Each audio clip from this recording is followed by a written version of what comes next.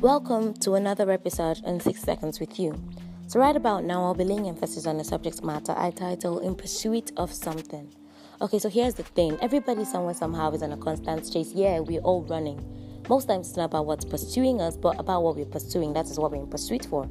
Well, for you to run or be on a chase, there has to be something chasing you and something you're chasing after. You can't run blindly. And a lot of persons are being chased by poverty and frustration, so they're constantly pursuing wealth and chasing after money. On social media and other media outlets, the market is constantly busy and the competition is on the high side. You might eventually feel left out or lost in the market or be afraid of even starting because you have a feeling you're going to be left out or lost in the crowd. You need to sit back and reflect on what was pursuing you and what you're in pursuit for. Truth is, everybody is chasing after something. But what is your motivation? Will whatever you're chasing after influence or impact on someone else's life?